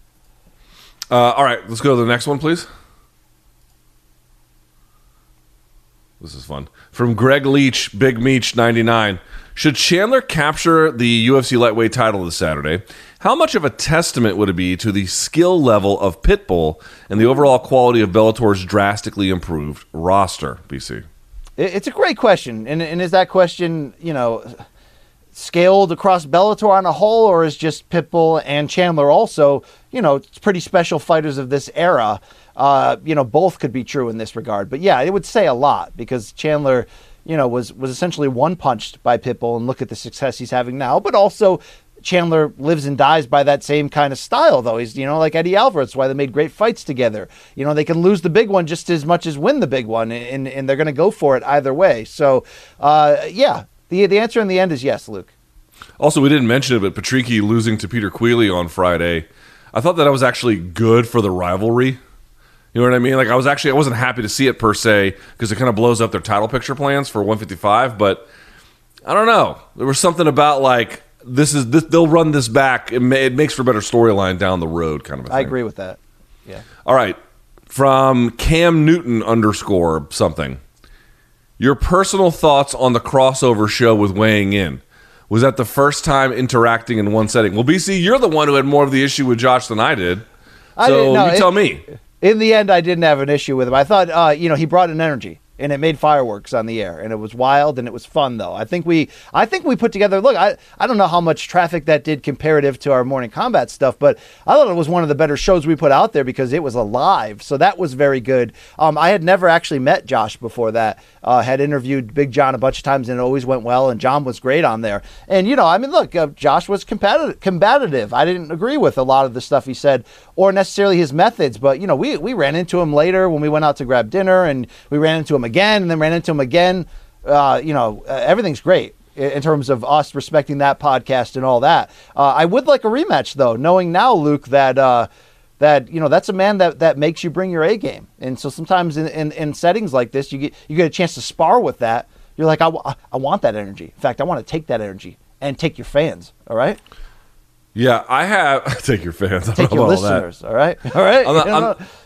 I'm less focused on that, but what I will say is I thought it was great. I love the different kinds of energies that are out there. I will say, though, that like if you're MMA media and you do panel with anyone else who's not MMA, I mean, I guess they are MMA media now, but they historically certainly were not. Your role kind of just like, I would actually, you know what? I won't say Big John did this. Josh did a little bit of this, and he and I talked about it later, so it's fine. But or if you're media, you're kind of expected to play the asshole jamoke. I do that. Keyboard warrior, right? Like I out myself as that always because I just want to show you I get my place in this. But that doesn't mean what I say is all bullshit, right? Yeah. But otherwise, I would say I love that podcast that they do. I think they're a great tandem. And I would happily do it again. Same for you, right? You do it again? Oh yeah, absolutely. And I'm not, believe me, I'm not here lamenting, angry at Josh. Part of that was fun. It was good times and great oldies. So, let's do it again. Yeah. Also, everyone's. Okay? I mean, listen, he was a little bit, pushing buttons, but we know that we can handle ourselves. We're old and washed. I learned, Luke, that I can handle myself because in that setting, apparently, I had to handle it. What do you want me to do? Throw you a fucking life preserver? I'm just, let's just let the truth be told. Let's smear that truth like a handful of shit at a psych ward on the side of the wall. Okay, Luke. That I left at Mohegan Sun, just blowing up those commodes. Yes. Okay. It was 1 versus 3, but one did. Fuck you! I was not against you. You are such a baby about this. Luke, is just sitting back and watching, is that consent at the end of the day, Luke? Okay. Yeah, it is. That's exactly what it is. Okay. All right. From Carmine Alvaro 32. What is a more heartbreaking story for MMA fans? Diego's time with Fabia or BJ Penn's decline? Jesus, what a good but awful question. Wow. Can you look at this rash I got here and tell me which part is worse, the tip or the undercarriage there? Yeah, that's pretty bad, Luke. I'm good. We're going to get into Fabia a little bit more in odds and ends to end it, but I do think. Well, I want to say I think the Fabia thing is looking sadder overall, but it's a new kind of sad. Is there anything really sadder overall than a fighter hanging on too long and getting beat in those fights, and then having fights in strip club parking lots? I mean, that's pretty sad too. Luke, they're both really sad. All right, can we just end I will say this. I will say this about the Sanchez and Fabia thing. After I interviewed them on my radio show, however long ago that was at this point, I remember that they sent me a bunch of DMs because I forget who's. I think my producer booked the interview for me, so they didn't have my personal information. So after the interview, obviously they come off, not Diego so much, but Joshua Fabia comes off terrible, right?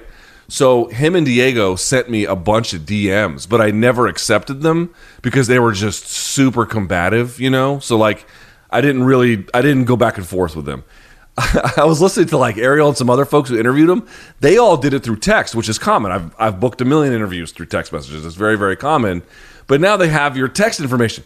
He was saying that after their interviews, whenever that was, that Fabio was just fucking typing out 30, 40, 50 texts back to back, threatening him, all kinds of crazy shit. I never had to deal with any of that, mercifully. So, I think the Penn one is worse, dude, because it's not over. You know what I mean? Like, he didn't get help that I'm aware of, and he's still out there looking for Triller fights. Yeah, who did he tweet at or whatever? He's actively Jake Paul. Yeah. Like, I mean, you got to be kidding me, dude. It's unfortunately, he does fit like the perfect. He is like the perfect type of opponent that Jake Paul should be fighting next. Dude, if Jake Paul knocks out BJ Penn, MMA will have to stop existing. Do you understand that? Or step in and just take the guy out. Guys, can you please stop signing up to get knocked the fuck out? Please. Yes. I know you want a big check, but it's making us look bad. All right, last but not least, we stay on topic here to a degree. Actually, you know what? Let me take a crack at this one, BC. From Neil _totally. How much crazier do you think this Sanchez Fabia thing is going to get? BC, here's my read on this. Ready? I don't know which way it's going to end or when, but it's going to end poorly. Well, let's just talk about this right here, right? Why break this up? Manich, can we, you or Gaff, can we just play the video that got everybody, the video has leaked of this Josh Fabia training method, the School of Self-Awareness, or whatever the hell that thing is. Manich, you just give me the go, okay? You just speak it in my ear. Go. Okay, go. Yeah, Manich, there you go. Manich fresh off an inoculation vacation, so shout out to him. Luke, this was just one of the videos in which Diego Sanchez is upside down and he's covering his face and he's just getting lit up with strikes. And we know that there's other videos with, them being chased around with knives because Fabia thinks it brings out a reaction that's like deep inside of us from generations ago to being in wars. And this ain't healthy, Luke, okay? And the interviews that Fabia is doing with Sanchez, with whoever is willing to talk to them, they're not healthy either, with them making accusations against UFC employees prominently about what they've done to women in the past. We're getting into some saucy, dangerous territory here, and I think I would side with the UFC in thinking from what we've seen in those other videos, it does look like Fabia's angle was probably going to be some kind of lawsuit for Diego.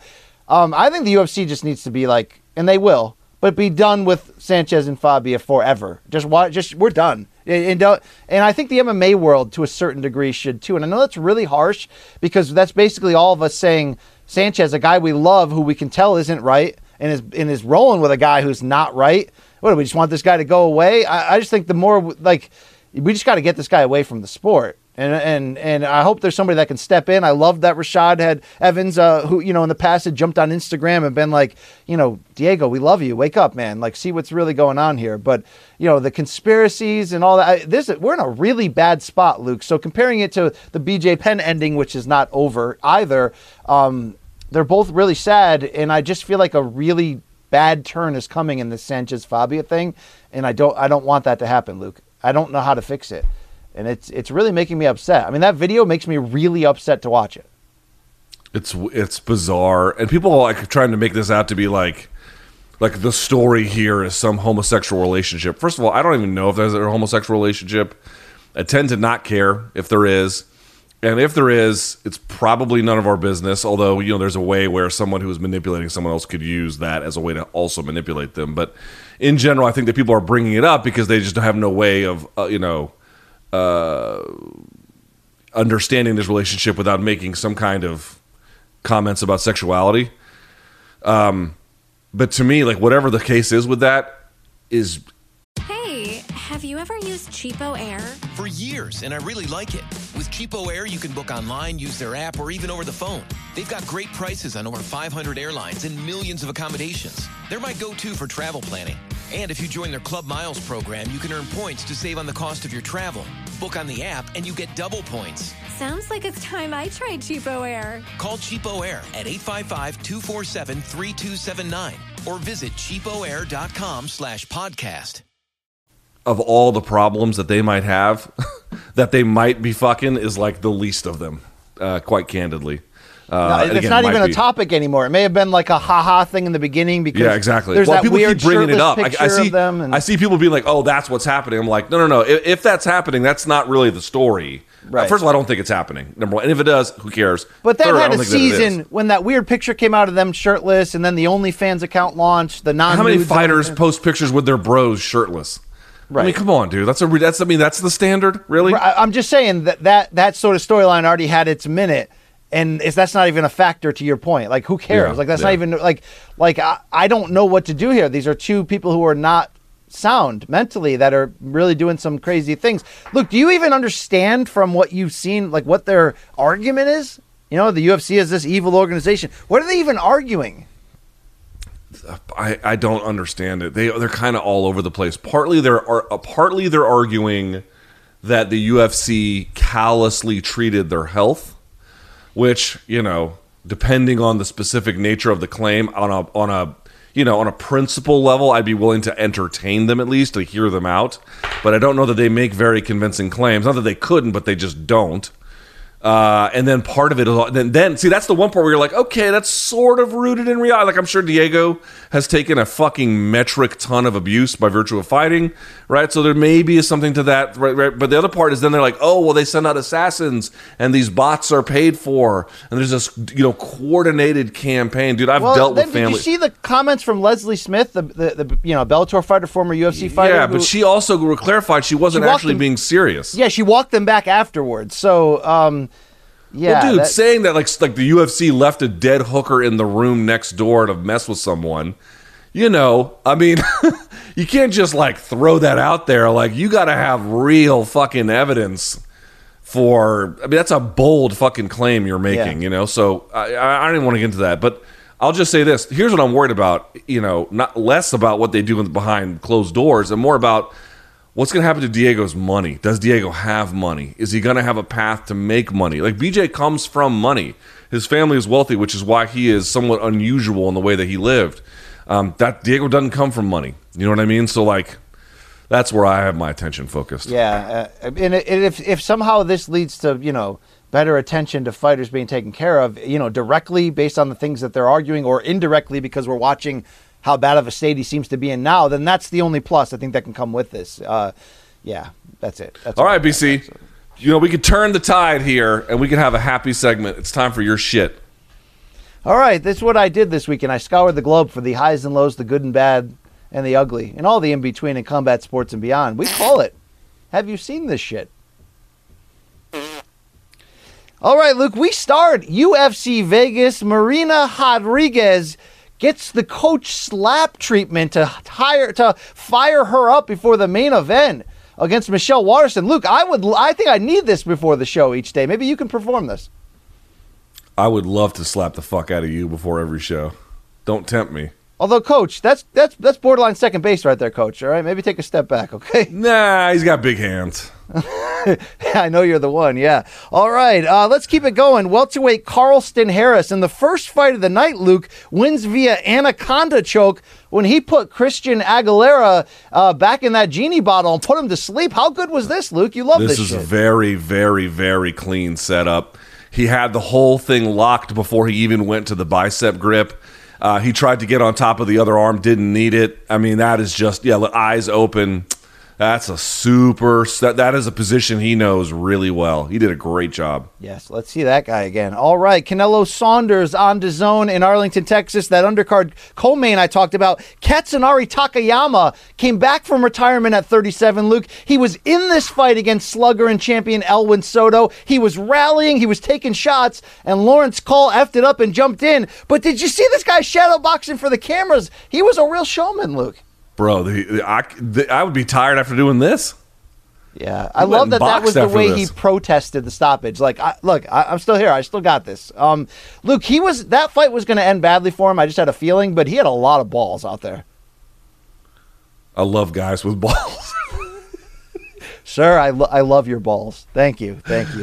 All right, Luke, we mentioned the entrances. Let's check out Billy Joe Saunders here. I was starting to get Prince Nassim vibes for the length of it, Luke, but this was awesome. His entrance wasn't as good as Canelo's because Canelo had the whole song and dance thing, literally people doing song and dance. But when they had the alarm going for him, and then he comes up and you can see more of him, dude, they killed it with this. They did they just made it, tell me if you agree, BC, they made it feel big.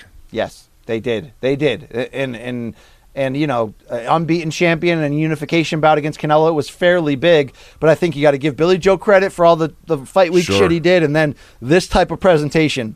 And he was, for folks who didn't see, he was getting booed by 70,000 people and just bathing in it. Yes. Yeah, he was loving it. In the crowd were many celebrities, from Errol Spence to others, but Jamel Herring on his phone sitting next to Tyson Fury, they saw a brawl break out right in front of them, Luke. This is the new thing again.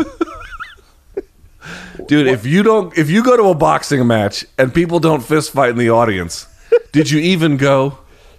Did you see Tyson Fury had that drug dealer shirt on, which was fantastic, but he also had that black eye in the interview, and Mannix didn't even ask him about it? Do you think Fury told them? I'm not talking about this shit. It's probably sparring, Okay. Okay. This was after the Canelo victory. Check out this embrace picked up by the 18K cameras over there at DAZN between Julio Cesar Chavez Sr. and Canelo. I don't know what it was about this interaction, but I lit up on the inside. It was like father and son of Mexican boxing lineage here, Luke. This was great. I mean, that's the Mexican goat with the Mexican goat in waiting, right? Is that fair?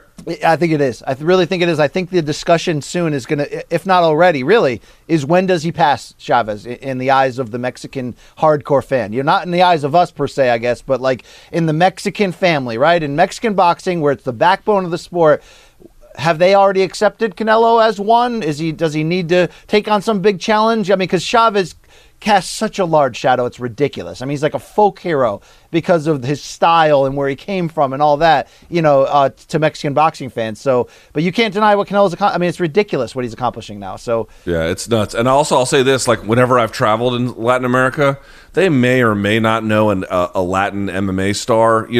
They all know Canelo. They all talk about him endlessly. Like, yes, he's a Mexican star, no doubt about it, obviously, but he's a Latin American star too, man. Well, he picked up a good time to start speaking English publicly again, Luke. I think you saw this, the post-fight press conference. Let's throw to the sound when Demetrius Andrade, the unbeaten WBO middleweight champion, interrupted him Tarver on Roy Jones style. Let's check this out.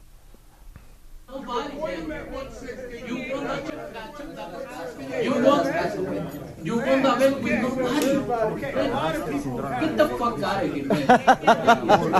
Please get the fuck out of here, man. My God. Who else fighting? Get the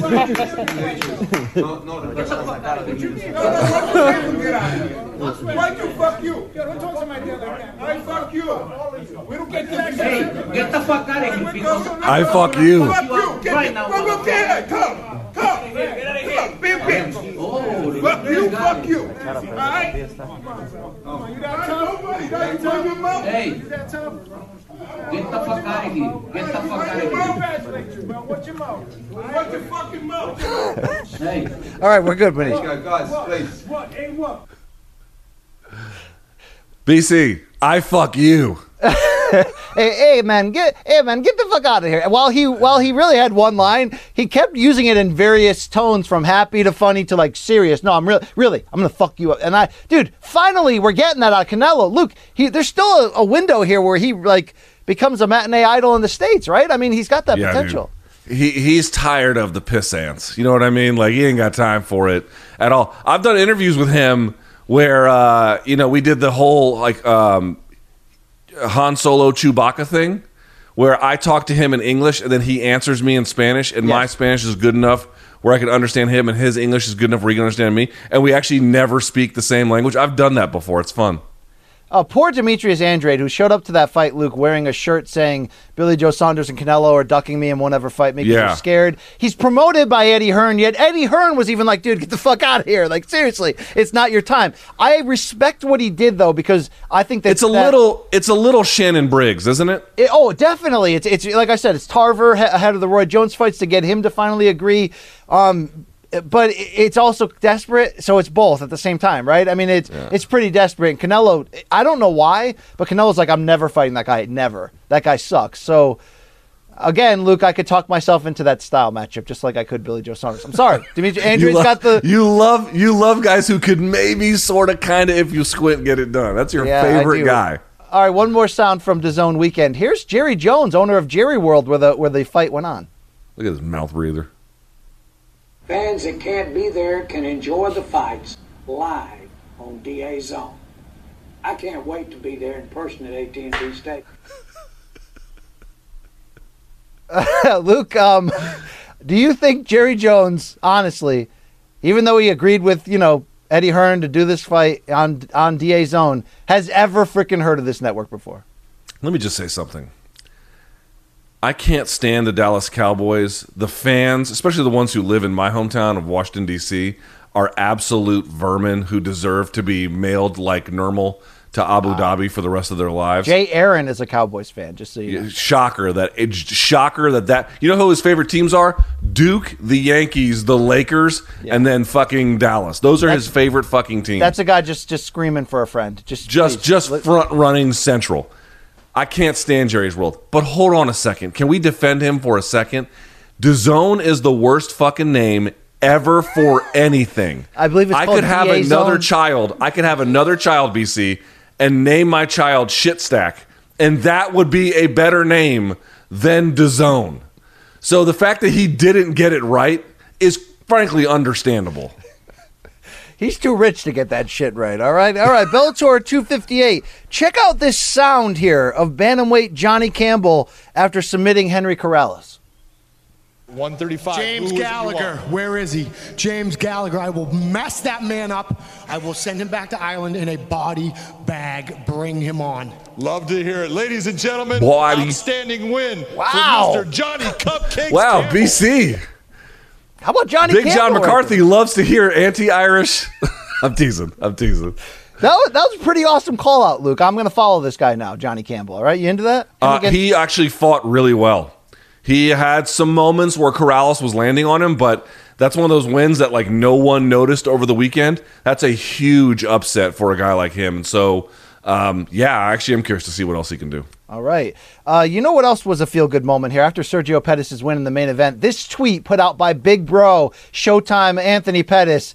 Luke, this was like Canelo hugging Chavez Sr. I just got I caught the feels here. It was like the passing of the Pettis torch. Yeah, man, they've got those two dudes have WEC, UFC, and now Bellator titles. That is quite a pair. They are very, very, very talented. It was good to see Anthony there in his corner supporting them. But it wasn't my favorite pick of the week, Luke. This one was.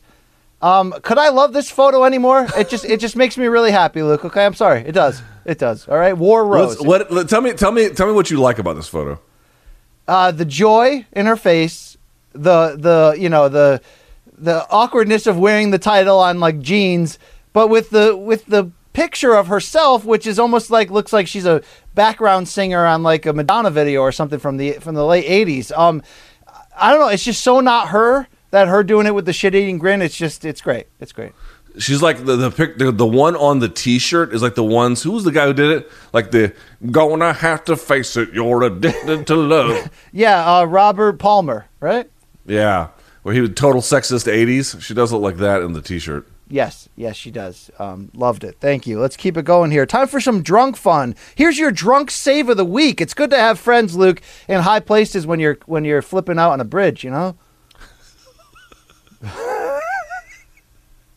Just let her go, dude. That was almost disastrous right there. Good thing that guy bent down at that exact moment. Yikes. All right. Just let nature take its course.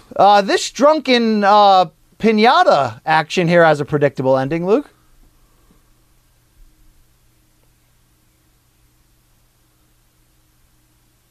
Oh! God.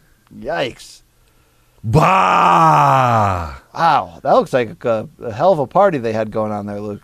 She got brained with that. What was this, a fucking blind guy's it was a pool cue? Yeah. Bro, she got brained by a pool cue? That must have fucking hurt, man. Yeah, that's pretty... There's a lot that of pinata's WT looking going clean. on. They are white people, Luke. All right, let's keep it rolling here. Since Jay effed it up last week and really showed no remorse, here are from at Jonah Eat World on Instagram the Factory Town MMA mock-ups, Luke, that we were talking about last week. Check these 4 out in succession.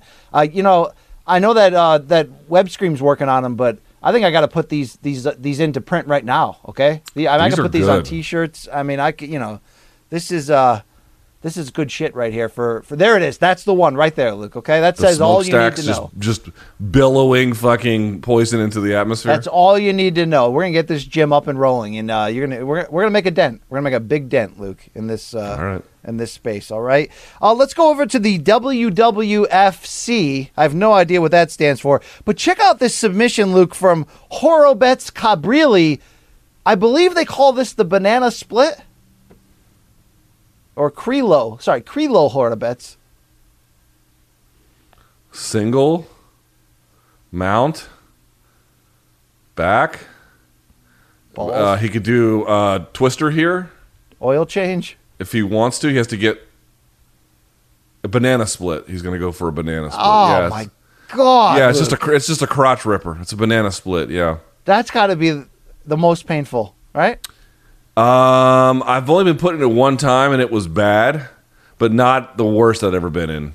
No. I mean, you got to walk around like you got like a fourth testicle for like a week after that, right? It depends how much they tear. Wow. All right. Speaking of genitalia, here's some weird moments in recent genitalia history. What do you think about this penis mailbox, Luke? Man, someone put a lot of effort into getting the shaft and head right and gave him the worst 2 balls I've ever seen.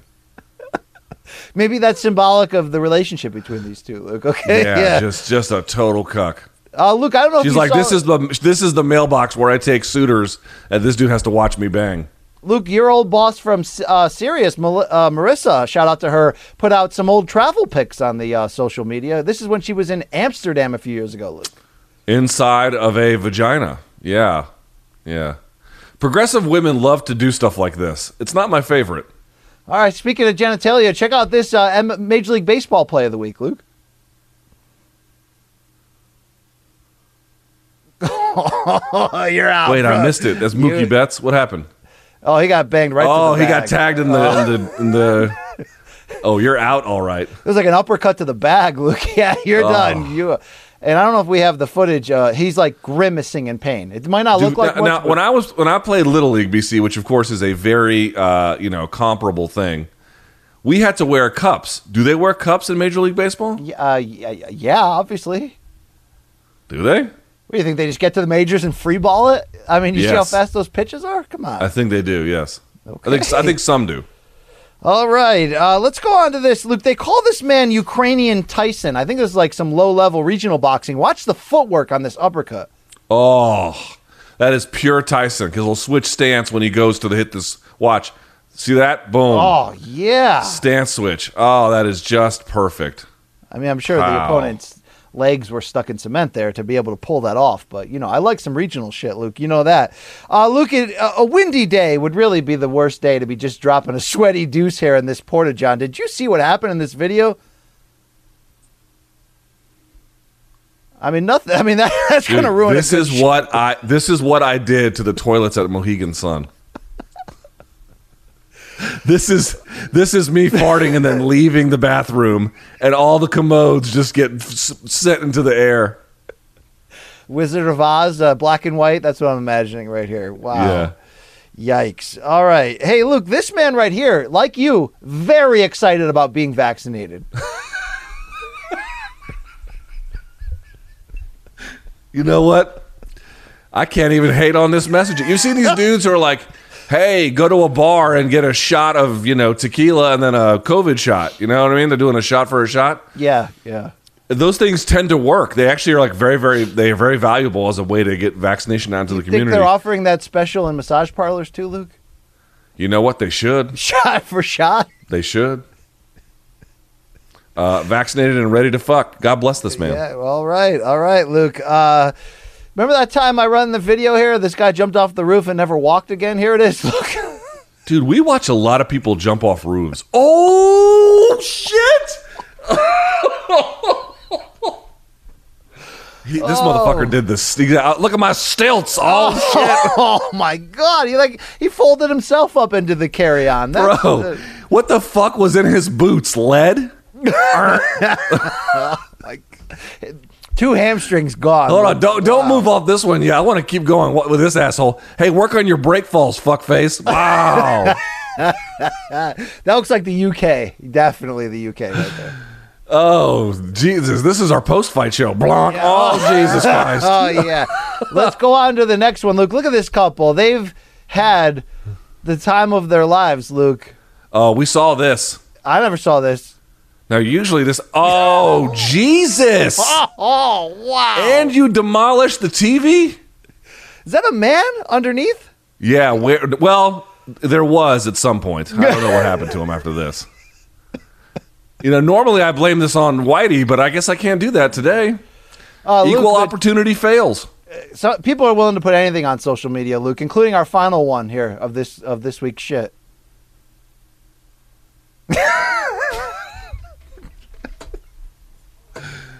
Big Kevin. Ooh, hey, Kevin Iole got a facial, Luke? I do now. Yeah, all right. No, wait, hold on. But there's no cream on the mustache? I don't know. I don't know why, Luke. I don't really want to know. In fact, can you get this off the screen? Thank you. That's the shit. BC, have you ever had a facial?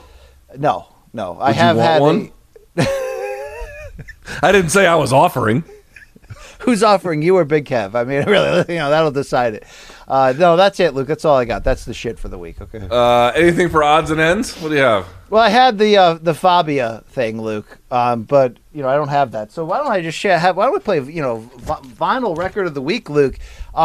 This has changed my life, Luke. This is called Bright Size Life by the great jazz guitarist Pat Metheny with Jaco Pastorius, the legend, the Jimi Hendrix of bass on bass. In fact, Luke, this is finally found this record. It's got blood and coffee stains on it. I was like when an old used record has a story, has a soul, like it lived. You know what I mean? Somebody bled on this shit.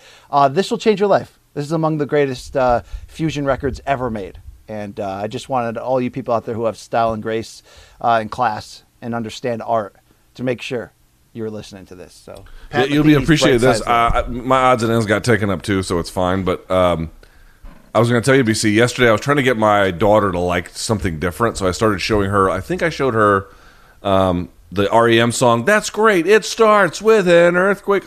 It's the end of the world. We know it. Yes, but then I just let the algorithm run, and we got into some other REM that was kind of old. There's some good stuff that REM has, man. My daughter didn't care for any of it, but it's I'm not going to sit here good. and vouch for REM. No, your daughter can lose her religion all she wants, Luke. Okay. You don't like REM? I mean, I don't disrespect the talent and songwriting there. I'm not saying there's not a song that I haven't rocked out to. What's your frequency, Kenneth? I mean, there's some. They got some. But no, I'm not. It's not my cup of tea, Luke. Okay. Bitch. Look at this tough guy making a case for REM. That's great. Luke. That's another great hill to die on. Okay. Oh yeah, they're real shitty, those guys. All right. I prefer art, Luke. Okay.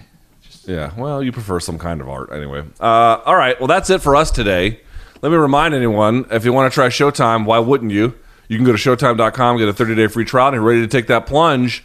You can go to show.com/Bellator MMA.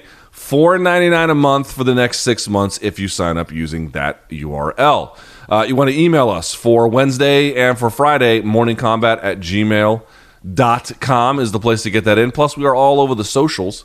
Morning Combat's name is consistent everywhere, but if you notice, BC and I will have slightly different names for our Twitter and Instagram accounts. By the way, we forgot to plug this, BC. I don't even know where merch is anymore, but they're a place where you can get some merch. Store.show.com. You haven't received an adequate response after you challenged the merch guy on the air? I didn't hear one thing from him. Did you? No. I don't think it's happening, bro. He did tweet at you about Jake Paul, though. I was waiting for your response. I probably blocked him. I don't know his name. Yeah. So Luke, we also filmed 2/3 of a documentary the other week in Bellator. So we got to put some loose ends and wrap that shit up. Yep. But Yep. that was an interesting time. Yeah. Well, it was nice seeing you. I'll say that, BC. It was good to see you. We did a room service diaries. What happened to it, Luke? Basically, here's what we did. A bunch of it has to get edited out because it's got nothing to do with what happened on scene in Mohegan. Only about something BC said that we just cannot talk about. And he knows we can't talk about it, and he fucking talked about it anyway. So we have to clean that up, and then we'll put it out. Yeah. But it's fine. Nothing to do with MMA or Japan. So. No, I wish it was, but in fact, you made it much grosser and much worse, and so F you. Well, it wouldn't be a room service diaries, Luke, if you didn't edit out all your potential landmines and leave mine in. So, Listen, BC, I've said this to you. If you want to shoot it and then edit it, you can have dealer's choice about what goes in. We don't airbrush these nude photos, Hugh, okay? Not on this show, all right? You put nude photos in there. I don't want to see them, but, everything's got its place. All right, that's it for us. Let's see. Lots of 262 coverage coming your way. So stay tuned. Like the video, hit subscribe. For Malka, Showtime, CBS Sports, Brian Campbell, I'm Luke Thomas. Until next time, may all of your gains. Oh, wait, you have a thing? Well, now that you got into the intro, now I'm like stopping you before the the moment, which is weird, right? Yes, it is weird. I was just going to say, Showtime Championship Boxing is back with a bang this Saturday, Right. so just wanted to remind the folks to turn that on from Carson, California. I will be there. It is a 122-pound title bout. Luis Neri against Brandon Figueroa. Luke, this fight could be special. Like, this could be really good. I'm really looking forward to it. Yeah, it could be. So that means, but whether you can catch BC, is the fight on Friday or Saturday? Sorry, Saturday night. Saturday night. So be on the lookout. If you're watching Showtime on Saturday, you'll see Brian Campbell out there. That should be a lot of fun. And yeah, good stuff. Okay, so for BC, I'm Luke Thomas and Showtime Championship Boxing. Until Wednesday, may all of your gains be loyal.